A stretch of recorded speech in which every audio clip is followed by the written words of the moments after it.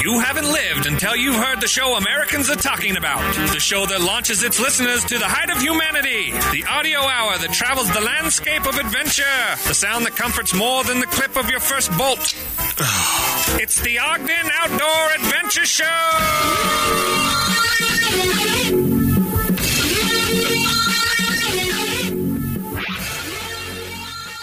Where adventure summits the airwaves. This is the Ogden Outdoor Adventure Show. I'm your host, Brandon Long. I'll be with you for the next about 40 minutes. Across from me in Banyan One is the greatest co-host in all the land, Todd of the Top. Todders, how are you this week? Happy holidays, sir. Yes, we have a fitting show. We're closing it out. 2019, Merry Christmas. Get the out of here, right? That's what it is. All right. Is that the name of it? I like that.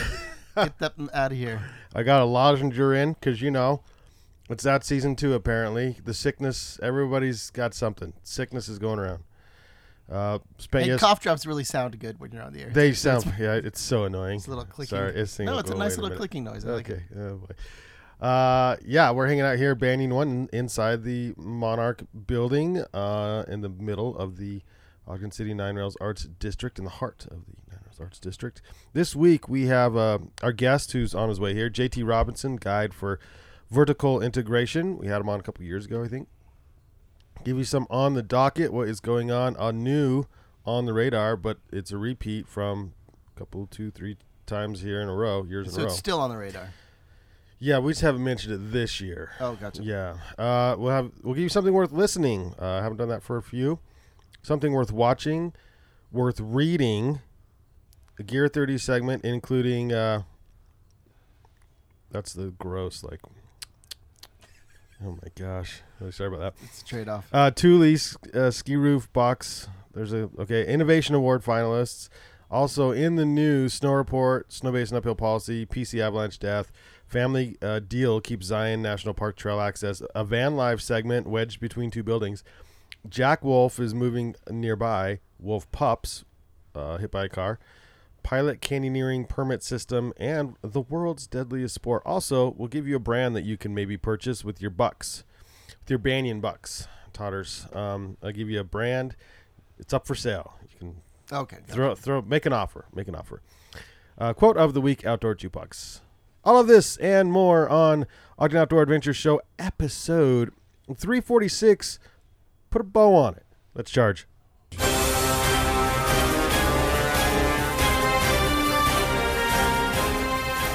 He summits with the agility of a mountain goat, flashes routes faster than UPS, is more intimate in the mountains than Jake Gyllenhaal. He's Todd to the Top.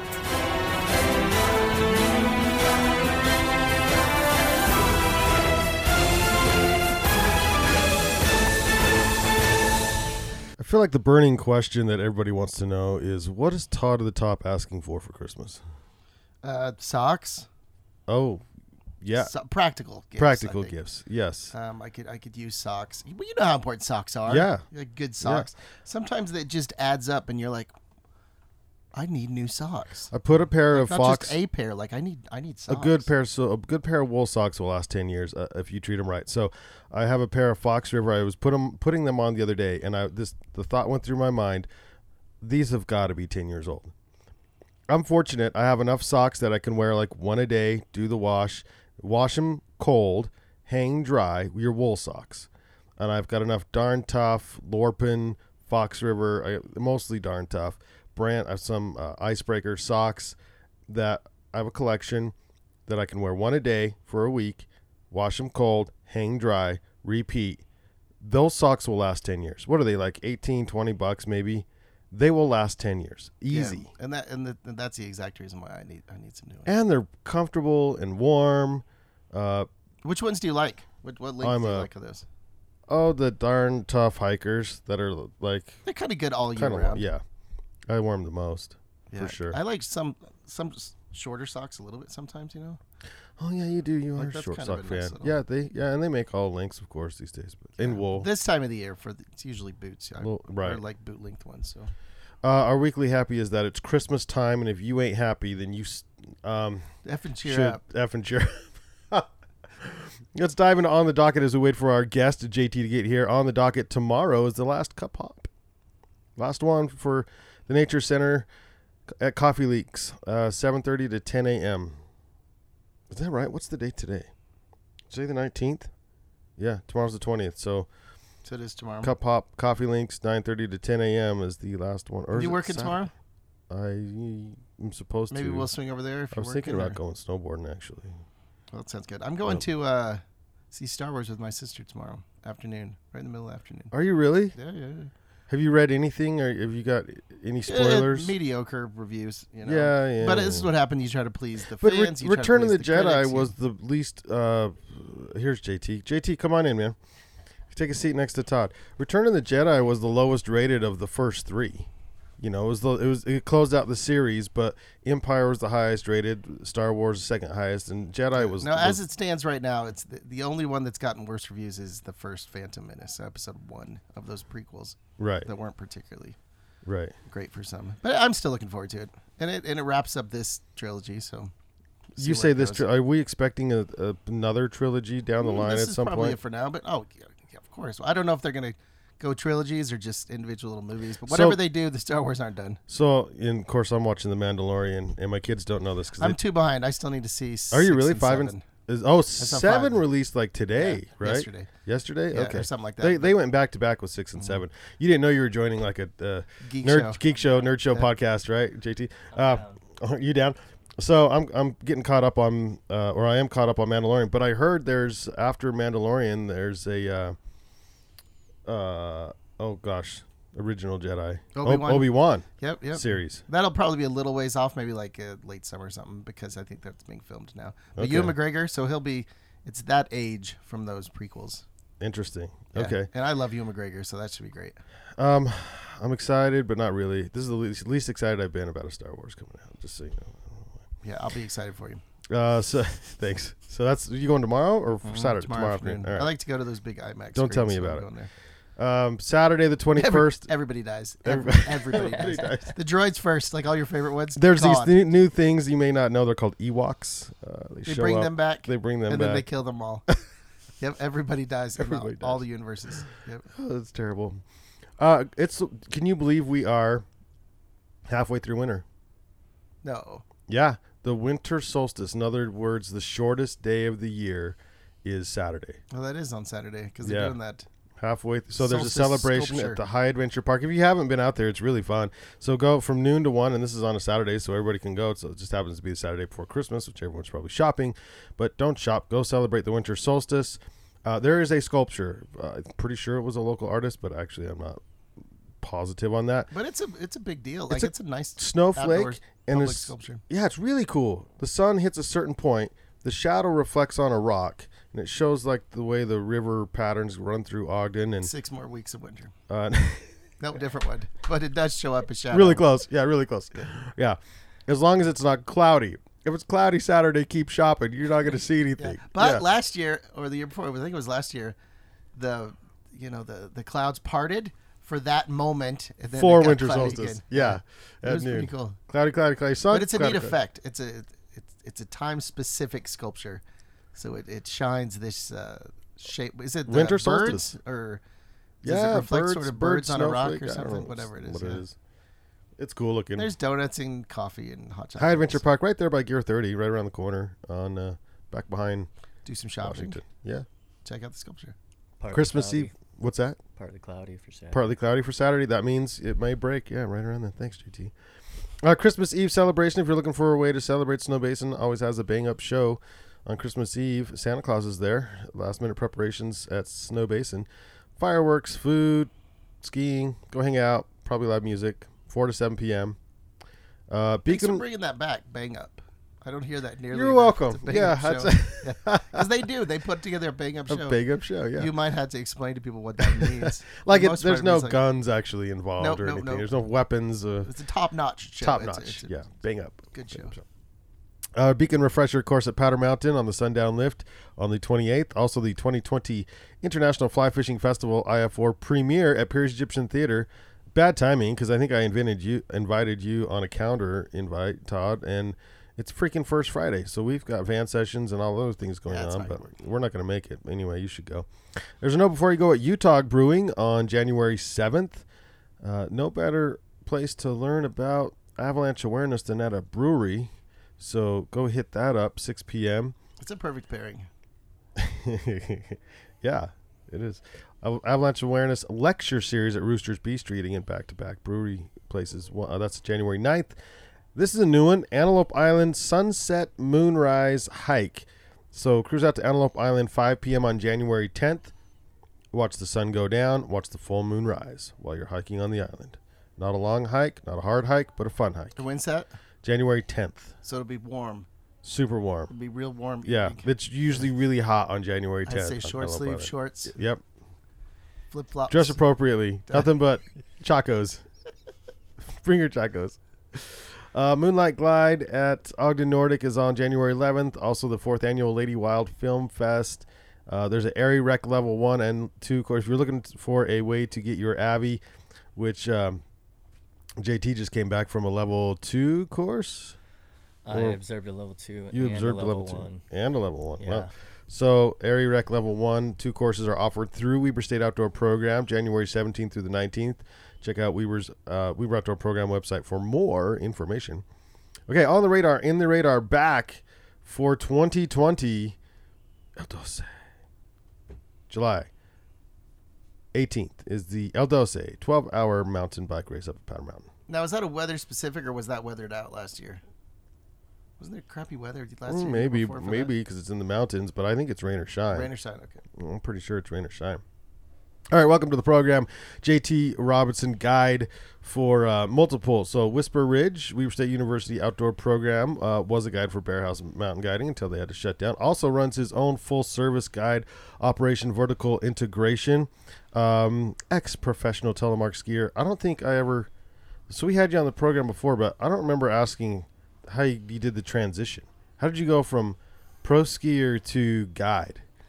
What were the steps? And was there a book you go like order on Amazon? Like, how do I go from being a skier to a guide?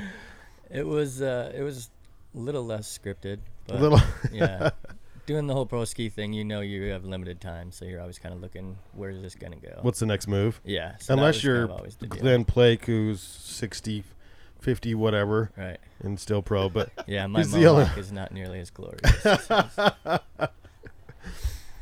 So a guide for all the local places around here, and setting up to be a busy and good week. You were out yesterday. Where'd you go yesterday? I was out on North Fork area yesterday. North Fork area with friends? Yeah. Doing some river crossings, I noticed. Yeah. Still early, man. Yeah. Even though I guess it's halfway through winter, apparently, it's still early out there. Well, it's early for the backcountry season. Yeah. Halfway through the moon cycle season or whatever, but yeah. So backcountry ski guiding. So you're guiding with 3 different operations. How's that working? How are you keeping it all organized? Yeah, I mean, so I have Inspired Summit in the Western Uintas out of Park City. That's too. Right. I forgot about Inspired. So I kind of have the whole northern Wasatch gamut. Inspired Summit has the Cottonwood Canyons as well as the Western Uintas, and then through Weber State we've got the Ogden Forest Service, and then just starting this year with Whisper Ridge, which has a bunch of their own private land. So yeah, pretty much got it covered. So if someone wants to hire you for a guide, first of all, go to Vertical Integration website, most likely. Right, yeah. So my VI business is kind of vertical integration is a business term that literally says grab more of your inputs and outputs and take control or whatever. Mm-hmm.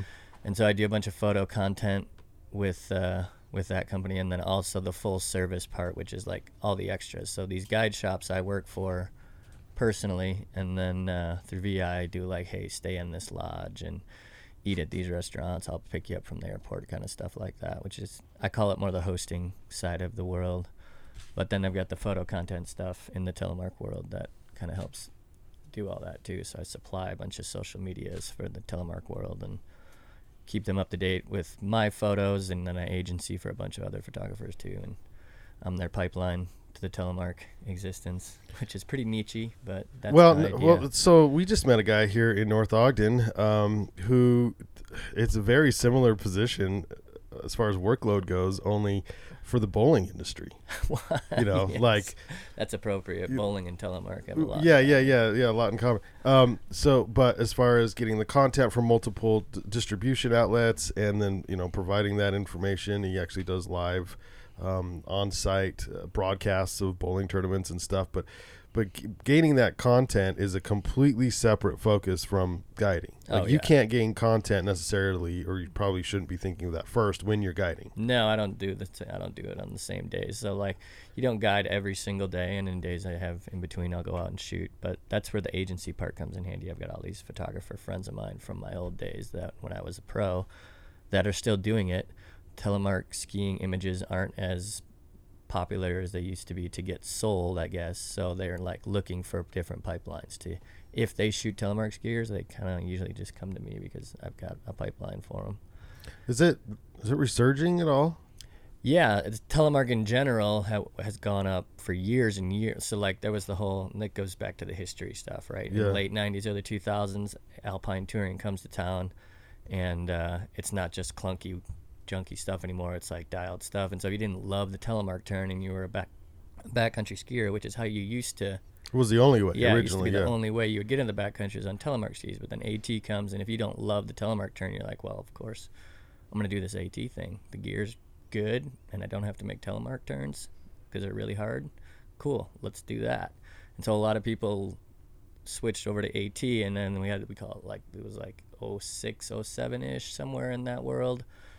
And a lot of telemark numbers dropped off, which at the time they were all growing a lot because backcountry was growing. So telemark was growing through the backcountry, and this whole like double revolution thing was going on. And a lot of these telemark companies got pretty big and then got bought by like Alpine ski companies or larger corporations. And then the numbers hit the skids, and they get spun off or shut down, or they just cut budgets for them to the point where they can barely operate. And a lot of those then... Well, as a pro, Civiled that's up. a little disturbing. Oh, yeah, it's classic. A friend of mine, Josh Madsen, and I were both in that pro world at the time, and we joked about how we presided over the downfall of telemark. But really, Congrats on that. Thank you. it was really just coincidence, it seems. But yeah, and then it kind of like hit bottom, if you will. Like you're down to just people who love telemark turns, and so then it was like, okay, how many of us are there really out there? It's like SIA has their demographic numbers, and I was working at Telemark Skier magazine at the time with Josh, and so we were trying to figure it out for ourselves. Like even like, is the SIA, because they have like a whole formula and stuff, and there were changes. We're like, are those numbers legit, or where are we at? Yeah. So we went out and hunted too, and trying to figure out how many telemark skiers there really are, and it turns out there's still quite a few of them, enough to have viable, profitable market for companies. And so you've seen all these smaller companies now fill the vacuum that was left when those bigger ones got bought, and then they shut down when the numbers came down, and now they're like a few strong smaller companies that are actually doing pretty good. And I could see it because of it's like an odd cycle, but because of the popularity now of backcountry skiing and how good the tech bindings are and everything, now I'm wondering if it's like, okay, now I want a challenge. Right. Well, there's that. Yeah. There's like a couple different reasons we found that people switch. There's like the classic, like, I want a new challenge. I'm a little bored. Like smaller hills in the Midwest and the East, sometimes we see a lot of that. And then there's like, Dad was a telemark skier. Mm-hmm. And then there's like, I'm kind of like I don't want to say artsy or whatever, like kind of kid who like sees this turn and thinks it's really cool because all the different it's beautiful style on we the do. mountain. Right. Yeah. And it's kind of that move too. I mean, like, when you're in bounds and you see someone Italian through the moguls, it's like, whoa, you stop. I stop Right. to watch. Like Yeah. this is good. This is interesting. Like how it's Yeah. a skill. That's what we like to say too with our friends that are like telemark skiers, is like, if you're a good telemark skier, just go ski. And people, when they see someone do it well, they're like, oh, that looks kind of cool. I want to try that. Because it's all about style and different ways to use the telemark turn and be forward and back and drag hands and like all these different turn positions and stuff. And that's kind of attractive to a kid like that, who's like, maybe he's a little quirky, maybe he's a little artsy or whatever, but he sees all that style and he's like, that looks like something I want. Can you telemark in the park? Oh yeah, people do it. I never Really? did. I never skied park really at all. But Yeah. that was the timing from leaving the Midwest to coming to Snow Basin that didn't have a park for a long time. And I just missed that whole prime age where you would like be a park skier and like be able to take the beating it takes to ski in the park. It's harder to start when you get. You want to start that when you're like 13. Yeah. Like, but there's a handful of telemark skiers that do it really well, which is pretty cool when you see that, because they do telemark specific things. You know, like they're moonwalking on boxes. Oh, and wow, like raising that's cool. their heels. Yeah. And, like, doing grabs certain ways to like pull that ski back, and that kind of makes it their own thing. So you're providing content for that world now. Yeah, so that's part of the VI thing is, and when I was a pro, I started VI with a bunch of athletes, and it was like this whole concept of there's telemark ski movie companies and publications at the time, and they need content, and we're athletes, and we need to get our stuff published. So we kind of banded together and bought our own equipment, started doing our own shooting. We had a photographer join our group, and so we started making content even back in those days, and was like, Which was when? oh God, that would have been like the late 2010, 11, 12, 13-ish. Yeah, so I did it for almost you're right on 15 the cusp years. of like right as social media is starting to take off, and Yep. you're. Yeah, and that was the big thing for me now is I'm not the greatest photographer in the world. There's a lot of the guys that are better shooters than I am, but I'm networked and all that stuff, and I know all these people, and telemark is super niche-y. And so when social media came around, so we did it with movies and magazines before, and then social media comes around, it was like, not only do they need pictures, they need lots of pictures, because they gotta post 1, 2, 3 times a day. Content's a thing. And content is just huge. So it was like a need for an incredible amount of photos, and it doesn't have to be quite as like magazine print quality. You're out there and you've got a camera. Totally. Yeah. Yeah. And so I started Ahead of the just game. doing a lot. I stopped doing a lot less movie stuff and doing a lot more picture stuff to keep that world supplied, because it was just this circulating demand, which if you're, as I'm sure you guys know, you're running a business, you got bills every month. Yes, So we do. That's helpful for me personally, getting that monthly thing and have that churning.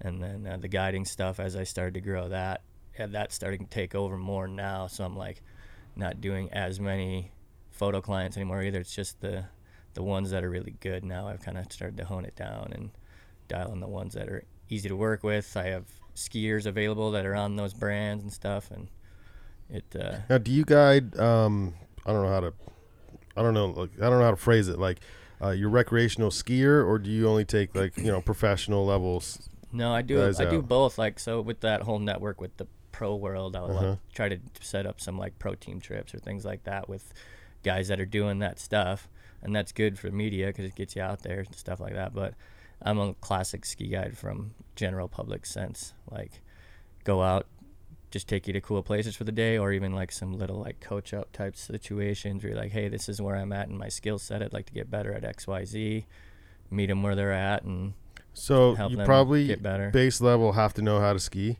before we hire you. Yeah, the qualifying questions are kind of everything, like what gear are you on, where do you like to ski, what kinds of terrain do you ski often, where have you gone before, and they start name dropping different stuff, and you start to get a picture about where their level is So at. not an instructor, a guide. Yeah, well, I mean, to a certain degree, guiding's always instructing, but it's based just in more experience guiding stuff. So like having an experience for the day. But I do now with the Weber State job.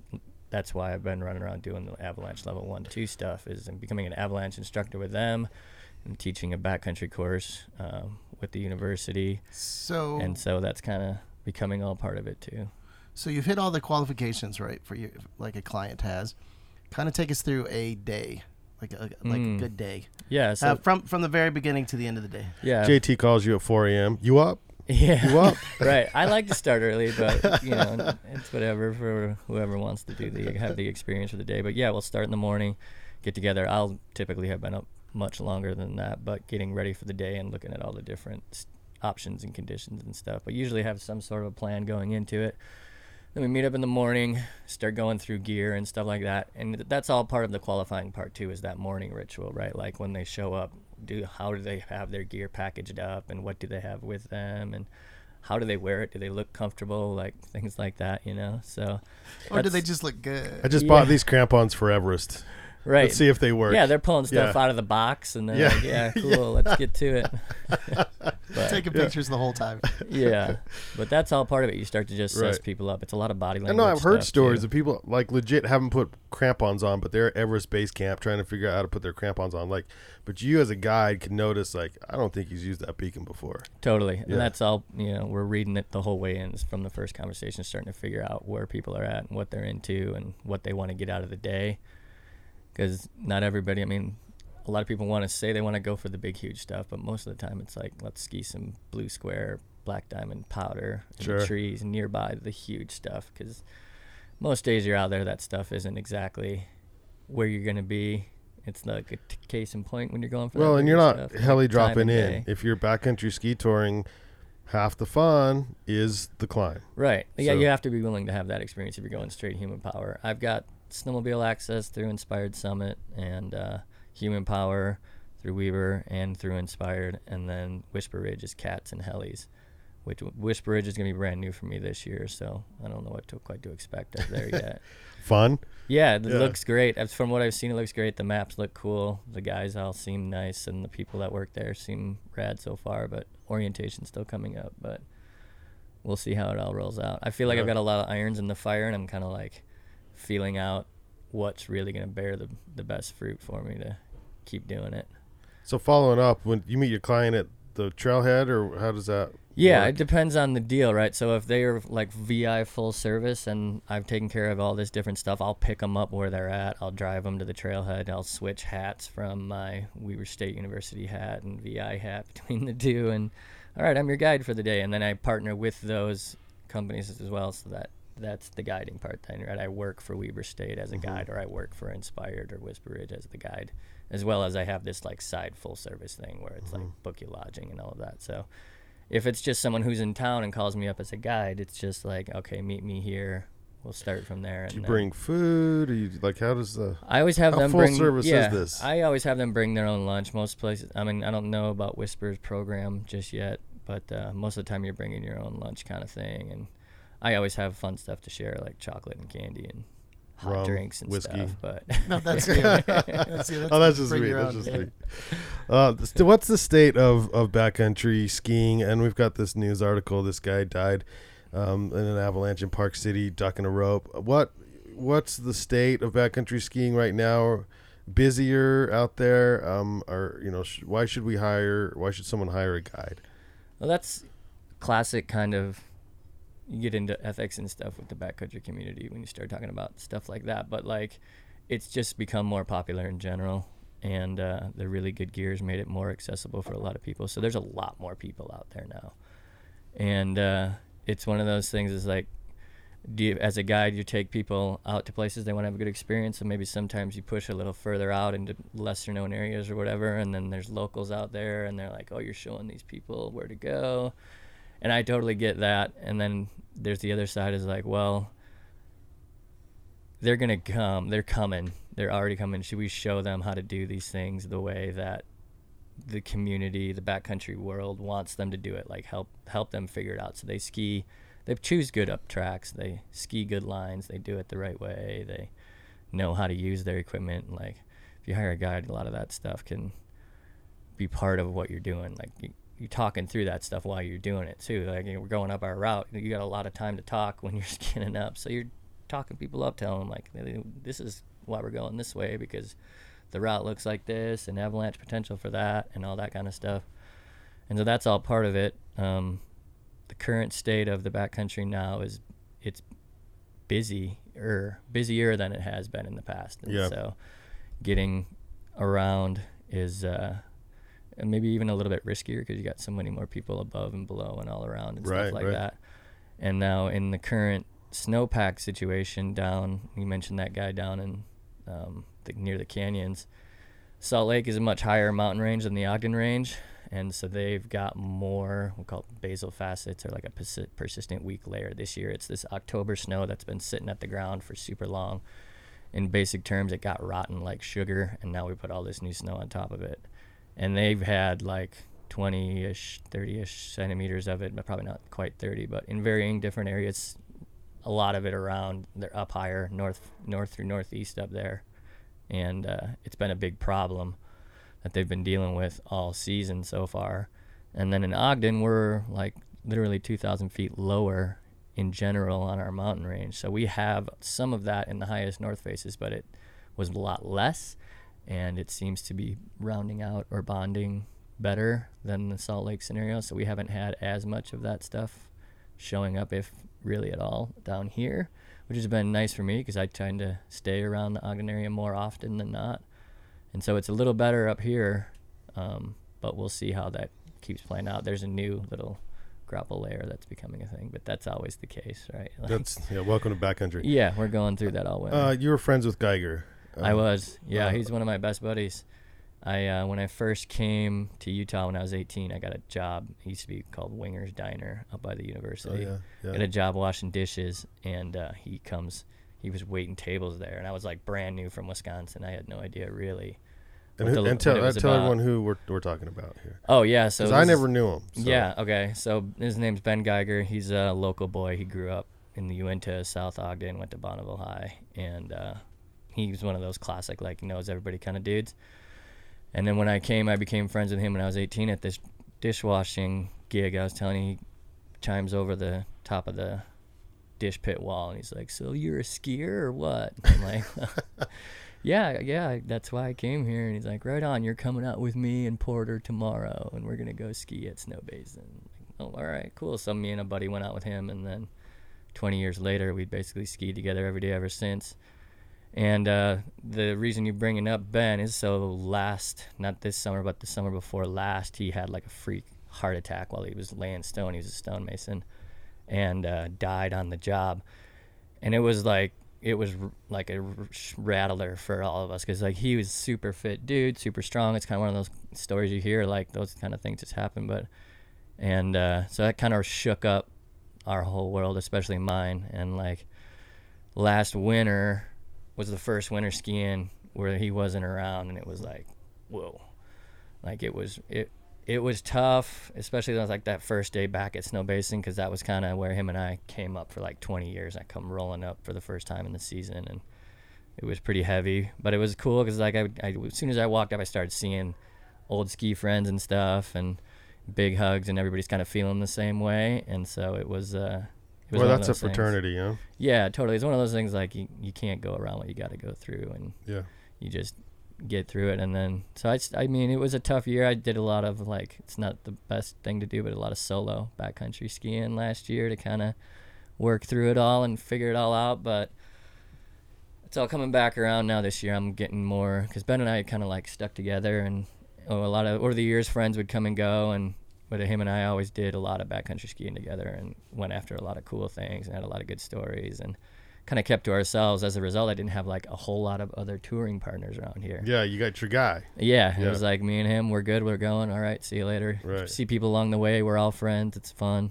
but we kind of stuck together. And now then last year I was like, okay, I'm doing a lot of solo. I need to, if I want to start doing bigger, cooler stuff again, I gotta find some new partners. So I started reaching out more and trying to get out with some more people, and the community's been really cool. Like I'm starting to like meet all these people that I would see them and all this stuff, but we really wouldn't ski together that much because they were going their way, I was going my way with Benny, and we'd all just kind of like high five, where are you going to be? Or you're over there, cool, keep an eye out for you there, and we're going to be over there, see you at the parking lot kind of thing. But now this year, like getting out and actually skiing with a lot more of these people has been a lot of fun, to like branch out and network a little bit more, and get all the, I'm calling it the relational dynamics, who's friends with who and who's not friends with who. And that's in every group. But it's good to figure that out. Yeah. Oh yeah, it's been really informative, and and they've all been super cool to me to like bring me into the fold. And a lot of them knew Benny too, because like I said, he was that dude who grew up here who knew everybody. And so me being like the kind of the quiet one that was always with Ben, like they're like, okay, dude, like you can come hang out with us too. And so it's been. So do you ski? So do you ski? Are you going tomorrow? Like you don't even have a choice. Oh no, there was no choice. And we showed up, and like it was straight into like, okay, now let's find out if you can ski. Yeah. The test begins. Yeah. All right, this kid said he could ski. Let's see what he's got. Yeah, right. Yeah, Wisconsin. Come on. Yeah, let's show you a real mountain. Exactly. Oh, that's fun. Yeah. Very cool. How do we follow you, JT, on social? Where you at? So on Instagram, I'm j.T_Robinson. Pretty simple. Facebook, JT Robinson. Same thing. But thanks for hanging out with us. You gonna stick around the rest of the show? We got like I'll 20 minutes. Yeah. We'll cover some news. And again, if you'd like to know someone, or if you yourself would like to book a guiding trip through JT, vertical integration is probably the best place. Yeah, vertical integration. I have jtrobinson.com, and so I kind of go through both of those. Sweet. I got a snow report for everybody here. Not much in the last 24 hours. Nothing on Alta Beaver, Bryan Head, nobody's showing anything new. So Powder Mountain's sitting with the 48-inch base, Snow Basin with the 54, and no one has new snow. I think we're getting snow this weekend, though. Maybe tomorrow, actually. Snow Basin there's a letter posted on Monday addressing uphill policies at Snow Basin. So it's from the GM, Davey Ratchford, who we've had on the show a few times. If you haven't read it, it's worth reading, but it does go through that, we're happy to provide this. We're still trying to figure out how it's going to look in the future moving forward. But for now, it's still a thing. Be sure it's from 4 a.m. to 9 a.m. Don't go before and don't go after, please, for the safety of the mountain, yourself, everybody else.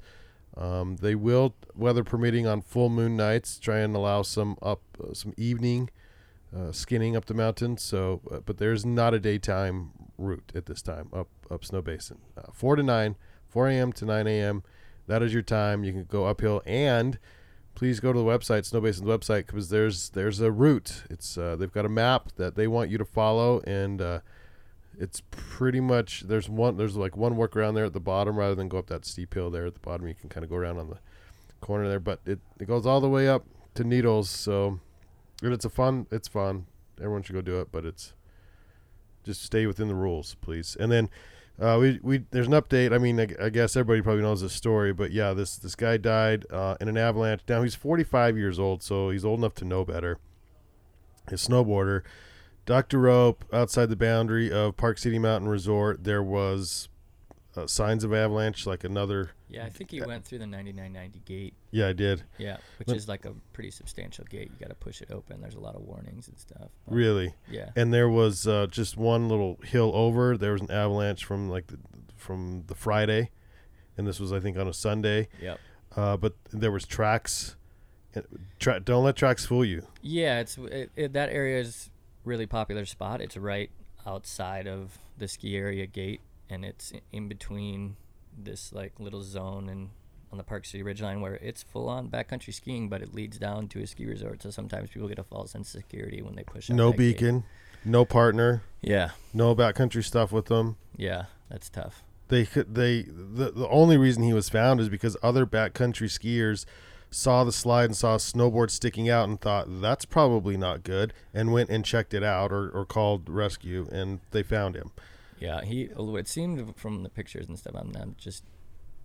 I haven't read the actual forecaster's account of it yet, but it seemed like where people were skiing, he kind of tipped over into a steeper terrain underneath a cliff band, which is kind of like a classic start zone. And this area sees a decent amount of avalanche situations just because it is so popular and a lot of people are going in there. But, people have died there before. Yeah, it happens from time to time down there just because it is, it's close to the area. It's easy for someone to go in there, not on accident, but I don't know. It's tough because there's a really substantial gate that he had to go through to get to that spot, and it has a lot of warnings and all this stuff. So Utah Avalanche Center's Chad Bracklesberg said it's challenging for our officials because the weather forecast appeared to accurately convey the danger, like it's high, Abbey danger, do not go.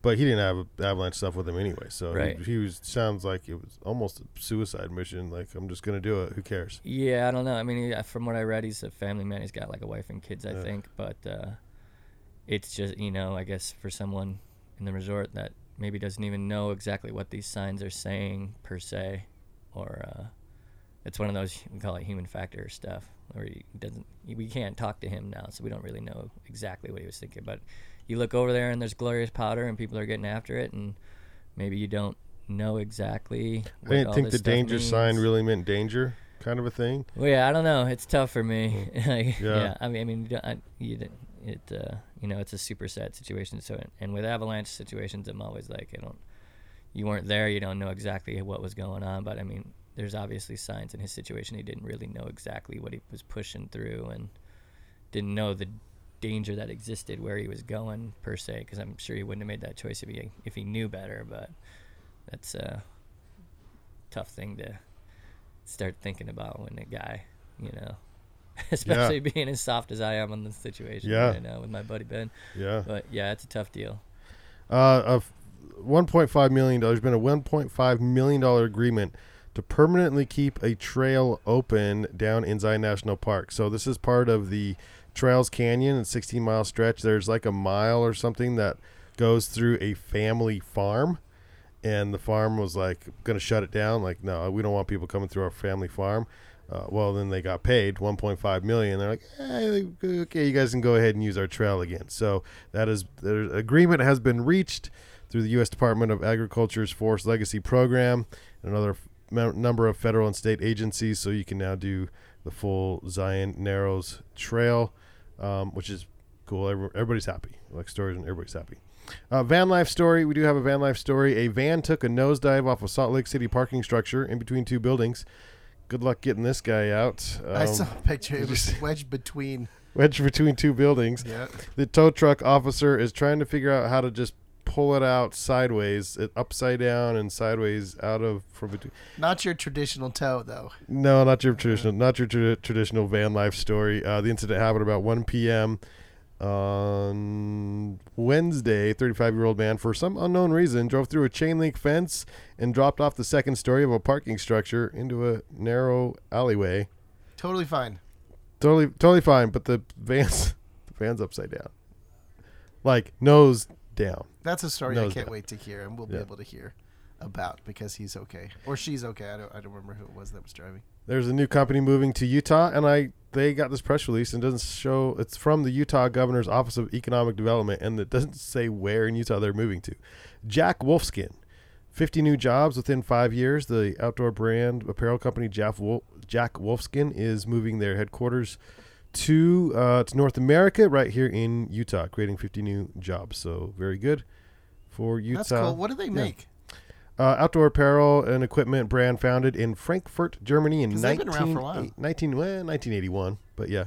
Products include high-end mountain and leisure clothing, footwear, backpacks, sleeping bags, tents that range across multiple outdoor activities. Callaway Golf acquired the brand back in 2018. So tax revenue, $703,000 to the state, over $12 million to the state, and wages coming soon from Jack Wolfskin. Well, that's cool. That's good news. Some Yellowstone pups were determined they were hit and killed. Yellowstone wolf pups, by a car. Watch your speed in Yellowstone. Yeah. Was it just the pups, or was I thought there was an adult too. 2 wolves from the Junction Butte pack were fatally hit around sunset on a road between Tower Junction and Northeast. This happened back in I think the fall or summer or something. They just finally released some information on it. And a necropsy confirmed the black male and female pups died from a vehicle strike. Yellowstone law enforcement officers are investigating the incident still. Yeah, bummer, man. Yeah, that really sucks. That's super sad. Like, they've got enough problems to deal with out there, let alone the cars.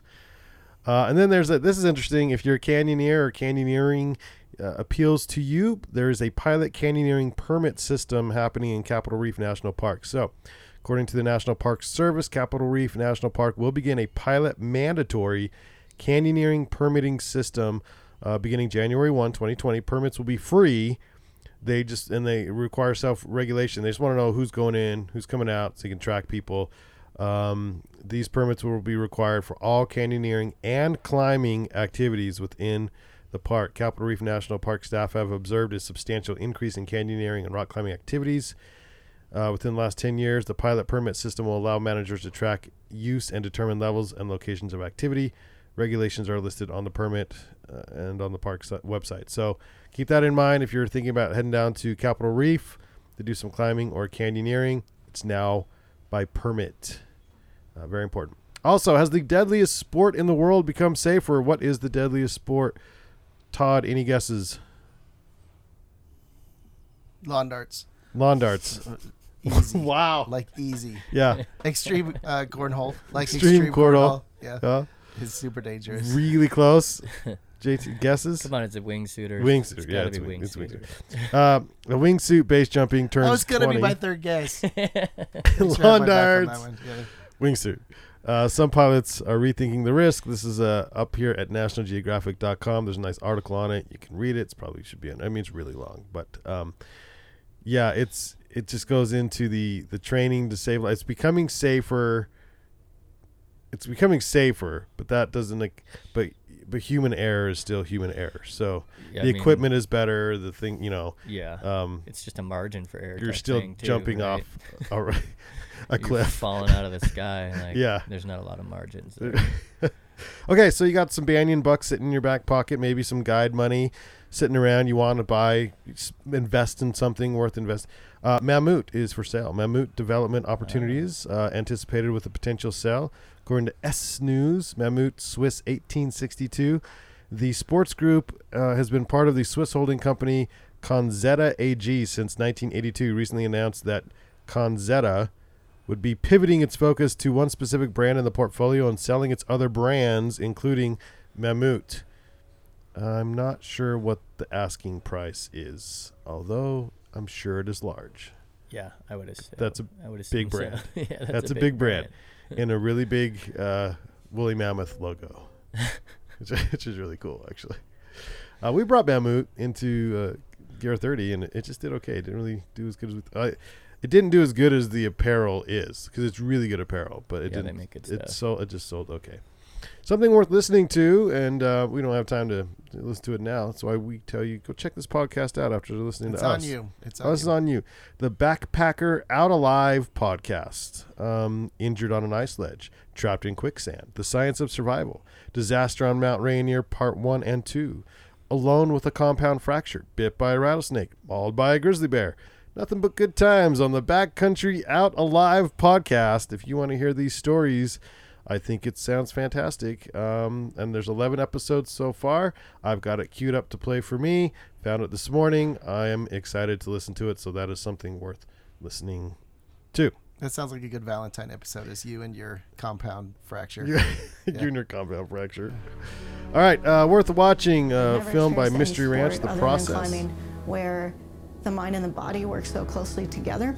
It was this passion that I needed in my life in order to feel balanced in all other aspects of my life. I like challenging things in life. Climbing is a challenging activity. It definitely takes a different personality. For me, I think it's mostly has to do with sort of seeking the unknown and going out and looking for your own tracks into the mountains. It's a short film, about 9 minutes long, from production from Mystery Ranch, Fujifilm, still crazy production from Mystery Ranch, Parallel Passions. It's called The Process. Also, their full movie, all 26 minutes of Evolution of Dreams. What happens when the passion of your dreams fades? Do you stop, or do you just search for what's missing and uncover new dreams and goals? Ava and Jackie's journeys have taken them from the regulated ski courses to big mountain skiing, which allowed them more freedom. Throughout the last journey, they discovered another aspect of skiing and ski mountaineering in this new discipline. And so this film covers that, 26 minutes. Lots of big sponsors, Polar Tech being one of them, ABS being another. Yeah, I think it's all female. Is that right? Yeah, all female ski film. Worth watching.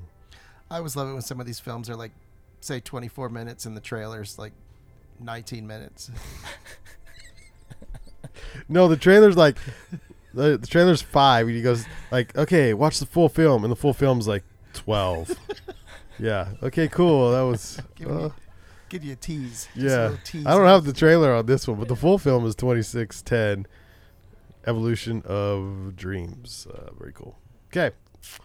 What else we got going on here? Oh, I do have something worth reading. How about starting climbing when you're in your 60s? What's that like? JT's shaking his head. No, I don't know. What is it like to start climbing in your 60s? Outdoor research. On a typical weekday, if you were to show up alone at the climbing gym in Des Moines, Iowa, and start up a couple of auto belay routes, odds are you might get an offer to a belay 74-year-old climber named Kitty Pokrzynski, who lives up the road in Ankeny, Iowa, is quick to include new climbers and offer beta. She's picked up during her 3 to 4 days a week there at the gym. 74 years old. Climbs awesome. 3 to 4 days at the gym. Started in her 60s. There's awesome. An article at outdoorresearch.com that goes into, hey, man, you can start at any time. We got a gym here in town. Listen, pick up a membership. Surprise if you know Kitty, honestly, if you know Kitty. Yeah. You and Kitty go like way Kitty. Back, huh? Yeah. Oh, that's so funny. Yes. Adventure spirit. I love it. Yeah, exactly. All right, for the Gear 30 segments, go to gear30.com, use promo code OOA at checkout, and save 12% on your purchase. There's deals right now. You can save up to 15% on insulated gear. There's all kinds of like shipping deals right now because it's like 3 days. You need 3-day shipping or faster before Christmas. Get it done. Go to gear30.com. So hot right now.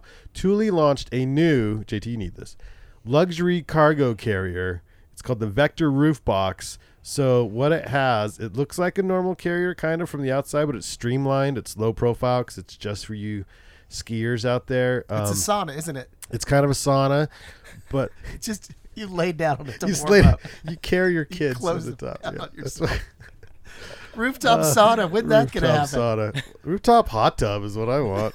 Can we make that happen? Where do we get the water for that? It's okay. Why is it luxury? Well, it comes with like a, what's it called?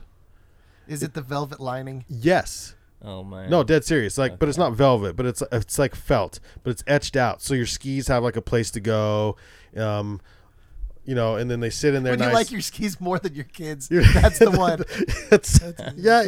Yeah. And then like there's little spots for them, you know, and it's quiet, so they're not rattling around, and it's like a specific places for your skis. The only problem was, I think it said on here that if you ski like the giant skis, like what was it? The almost like the ski jumping type ski, like a huge ski, like those aren't gonna fit, right? It's more for your alpine, or the big Super G type skis. Those are not fitting, but your recreational ski. Yeah. But if you want to look really fancy next time you go to the mountain with your friends and you pop open your Thule and you've got your skis placed in there nice and neat and in felt, and they're ski koozies. Thule has an answer for you. Yeah. I have a Go Thule check box. it out. I do too. I bought the XXXL for all the family. And I still stuffed it. I'm like crunching it down from the top. They're amazing. Yeah, it's like if you've got the room, you're gonna fill it up. You're gonna fill it up. Yeah. All right, this week's quote of the week. I think that's all I had. Todd, did you have anything? Nope. Oh wait. Finalists for the second annual Outdoor Retailer Innovation Awards includes brands like Mammut, Nemo, Polartec, Primaloft, Recco, Solomon, Thermarest, Yakima, and some you may not have heard of, like Dahoo, Archer Components, Appalachian Gear Company, Ghosts Apparel Studio. So these are all up for the Innovation Awards, and we will see who wins later on. I do have one comment. Yeah. So if anybody's listening and knows about our Van Sessions podcast and live music series that we do every first Friday during the art stroll, I will be putting a notification to start lining up for spring summer, so March through August. So if you're any musicians that are listening, or you know of musicians that have not been in the van or have not been in the van in a very, very long time, have them reach out to Todd at thebanyancollective.com. Banyan spelled with 2 A's. Banyan, yeah. And so I'll be putting a notification for that. But we do have a couple of really good musicians for January 6th. Is it January 6th? 3rd.